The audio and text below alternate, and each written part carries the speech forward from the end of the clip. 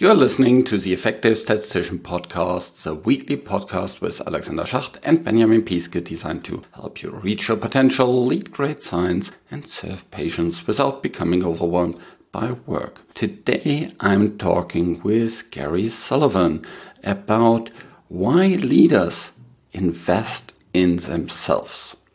Before we dive a little bit more into this, I want to announce that there is a webinar coming up. It's about influencing in the post-COVID era and what you can do to be effective in that, what kind of obstacles you need to be aware about, and all these kind of different things. In this webinar, we'll also speak about the upcoming launch of the Effective Statistician Leadership Program. So check out theeffectivestatistician.com to learn more about this. Go to the show notes here and find the webinar and register for this. And please tell your colleagues about it. And now some music.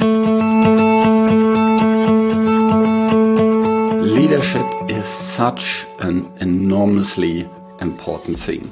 And during the discussion with Gary today, you will learn about why it's so important and also what it takes to become a leader.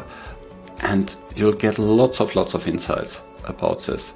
So check out the upcoming episode and also check out PSI, because I'm producing this podcast in association with PSI, a community dedicated to leading and promoting the use of statistics within the healthcare industry for the benefit of patients. Join PSI today to further develop your statistical capabilities, access to the video-on-demand content library, free registration to all PSI webinars, and much more. Head over to psiweb.org to learn more about PSI activities and become a PSI member today. Welcome to another episode. Today I'm really happy to have Gary with me together, and we'll talk about leadership. How are you doing, Gary? I'm doing great, Alexander. Very good. So, as you know, we are both very passionate about leadership. And recently we were thinking about a couple of characteristics of leadership.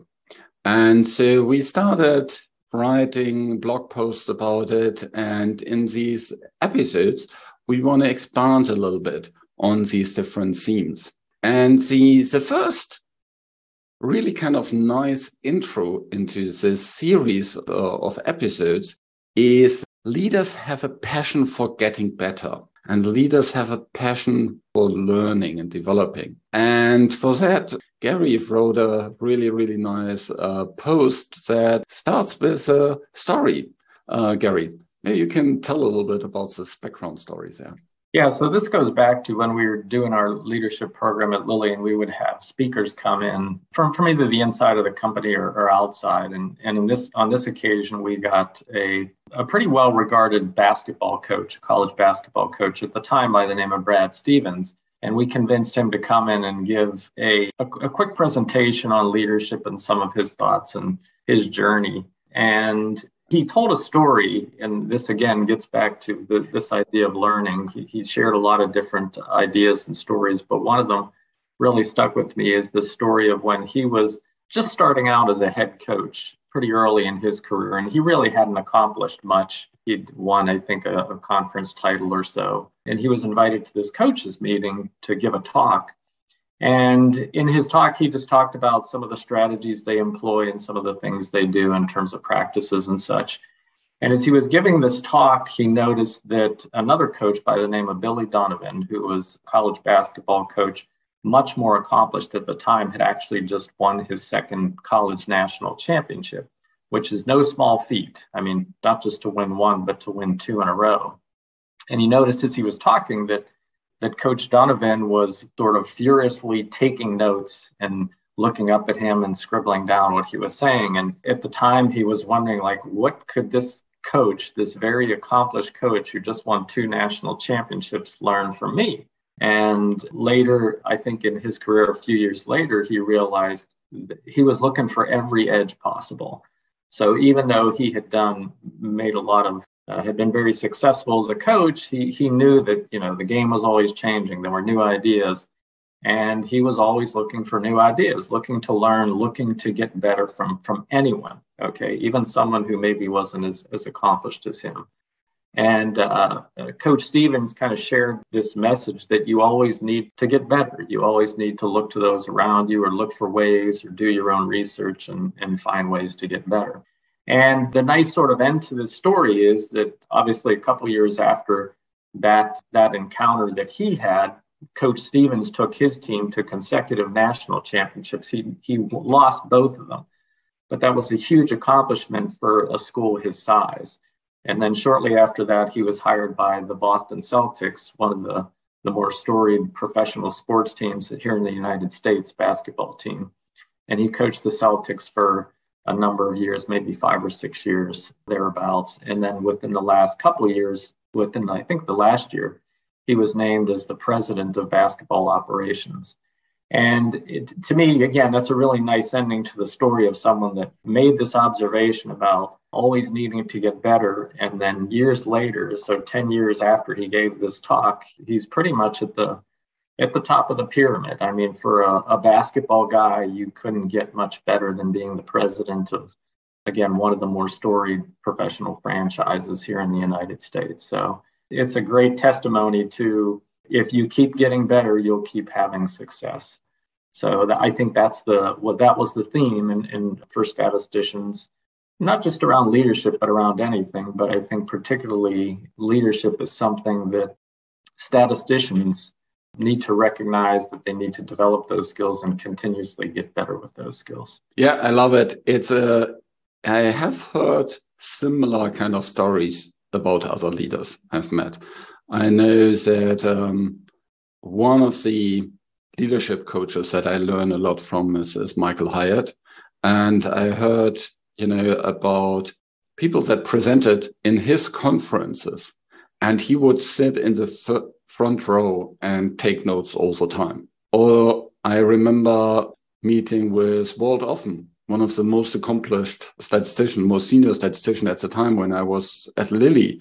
And he would ask me all kind of different questions to learn more about what's going on in medical affairs, what I know in terms of theories that he doesn't know about, all these kind of different things. So he would always kind of learn more.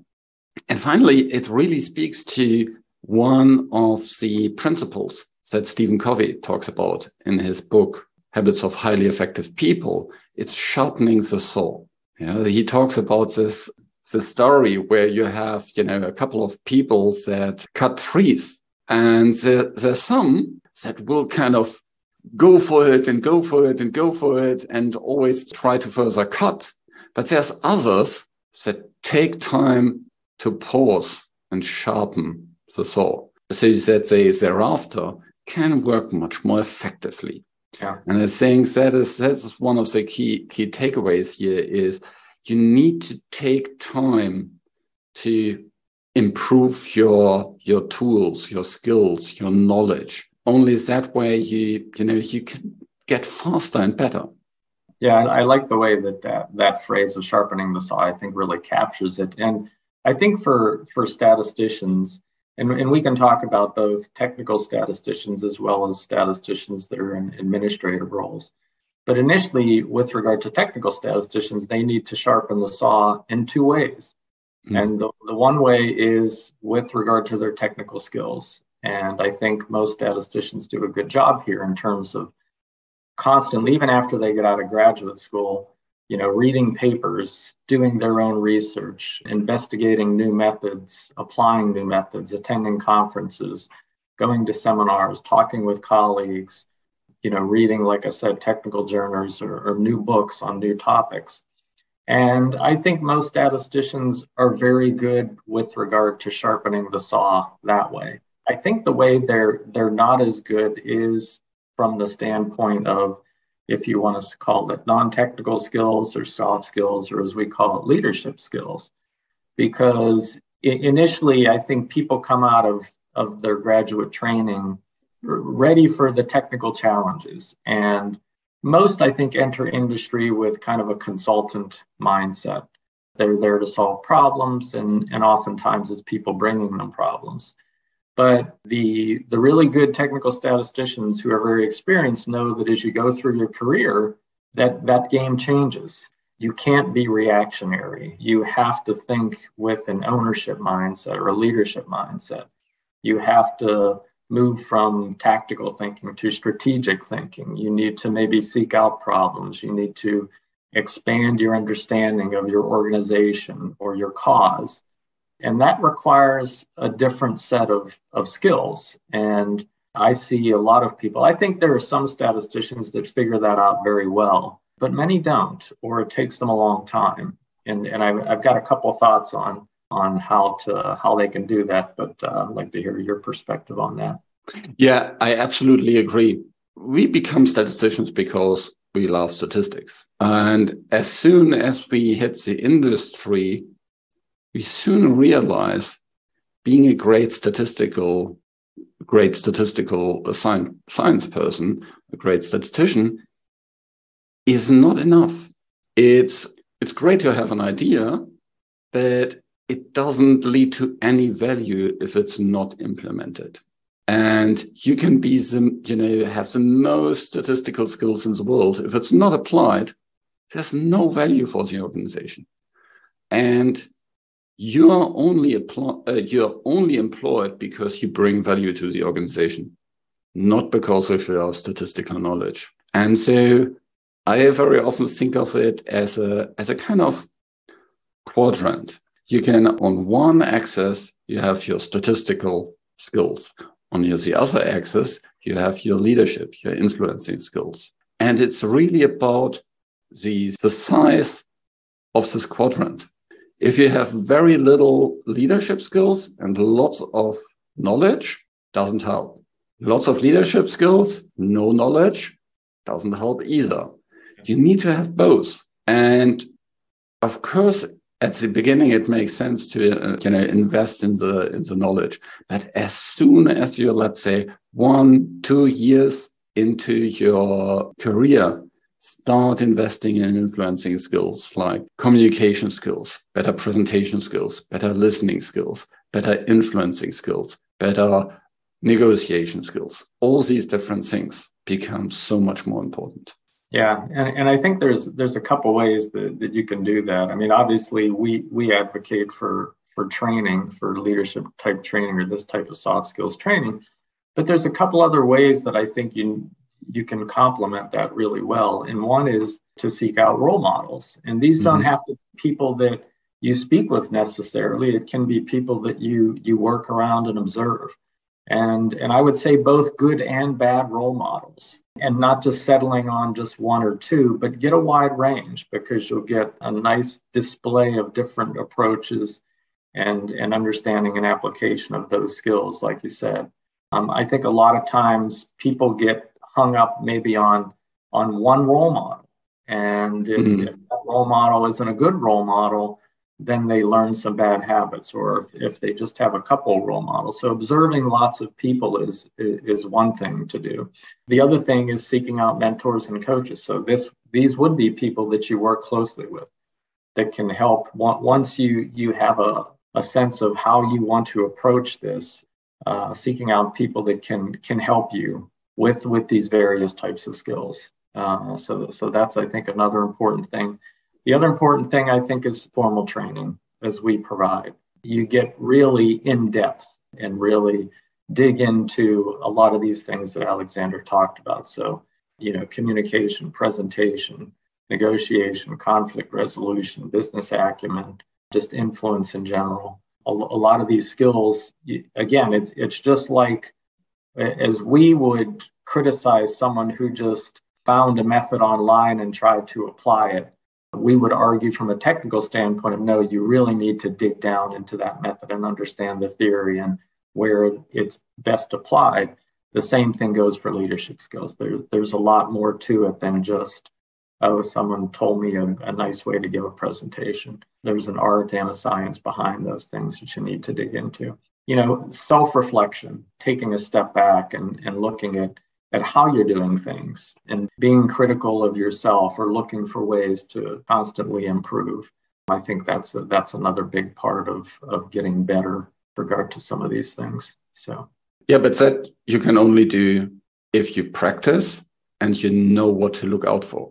So it's if you're just driving, but you don't know what good looks like or why things certain fail, you can't really get better. So that's why formal training is so much important. The other thing is speaking about it helps so much. That is why within our leadership program, we have these small group discussions that help to dig deeper into the topics and really understand the different concepts and also learn from stories that you have gone through, experiences that you have gone through. A final thing that I say is I once heard this kind of quote, all leaders are readers. That not necessarily the other way around, but certainly all leaders are readers. It says there are really awesome books about various topics. And we speak about these in our course as well, because there's lots of great things from negotiation, communication, listening, presentation, all these kind of different things. And of course, you can spend years reading all these books and trying to practice from it, or you take a course and then you get everything kind of bite-sized and will fit together. Yeah, and like you said, I think discussions with other people are really helpful too. That helps you test some of what you're thinking and hear from others' experiences and such as well. The one other thing I want to talk about quickly with regard to this is not just for technical leaders, but for administrative leaders. Mm-hmm. That's a very important part of continuing to get better too as an administrative leader, because now, just similarly to the technical side, you're leading people, okay? On the technical side, you're trying to influence people and maybe you're leading small groups or teams, but on the administrative side, your responsibilities are primarily around people and the same things apply. As I said, sometimes I think people have bad role models. So as they start to lead people, they mimic or imitate the way that they were led. And maybe that wasn't the best way. Mm-hmm. That's why some of the same ideas apply in terms of looking around at different people and seeing how they're leading their organizations and some of the things that they do, looking for mentors and coaches, actually taking training. Again, I think people can get kind of settled in. You get your first supervisor role, and in some ways you think that validates you as a people leader. And that's not true. The journey is just beginning. So you need to maybe take what you've learned so far and add to that. So training, reading books, self-development, reflection, talking with others. That's one of the more frustrating things that I've recognized. And I think a lot of people, once they get their first supervisor role, they feel kind of settled in with how they're managing and leading people. And I think that's where those folks need to dedicate themselves to people leadership and start that same type of a journey. Completely agree. And even more if you become a director level where you are a supervisor of supervisors. It only gets more complex. And what brought you to the first level or to the second level will not bring you to the third one. There's more and more topics coming in. And honestly, it gets less and less technical and more about influential and people. Because in the end, you're really there to help your organization work effectively. And that's mostly people leadership. Of course, it helps if you have some technical knowledge, but I know of great leaders that have very, very little technical knowledge, or at least didn't use it in their leadership. Because actually, even it can come into the way, because you think you know it, and therefore you basically block down other ideas from other people in the organization that may even know it better, but you just don't listen to them anymore. Yeah. So I think one of the final things here I would say with regard to both technical leadership and administrative leadership, and even what we would refer to as kind of the group leadership, where you have both the technical responsibilities and people responsibilities, is that you need to to be yourself. You need to find the leadership style that works best for you, not necessarily just imitate someone else's approach, because you have a unique set of experiences and skills and talents. And if you do those things, if you observe other people, get some mentors, coaches, do your training, you'll find that sweet spot. But again, the most important thing here is, as Alexander said, to keep sharpening the saw along the lines of both your technical skills, if you are a technical statistician, and also your leadership and people skills. Thanks so much, Gary. So if you found that helpful, check out our homepage with all the details about our leadership program, and maybe see you inside. Thanks a lot. This show was created in association with PSI. Thanks to Rain and her team at VVS who helps with the show in the background, and thank you for listening. Reach your potential, lead great science, and serve patients. Just be an effective statistician.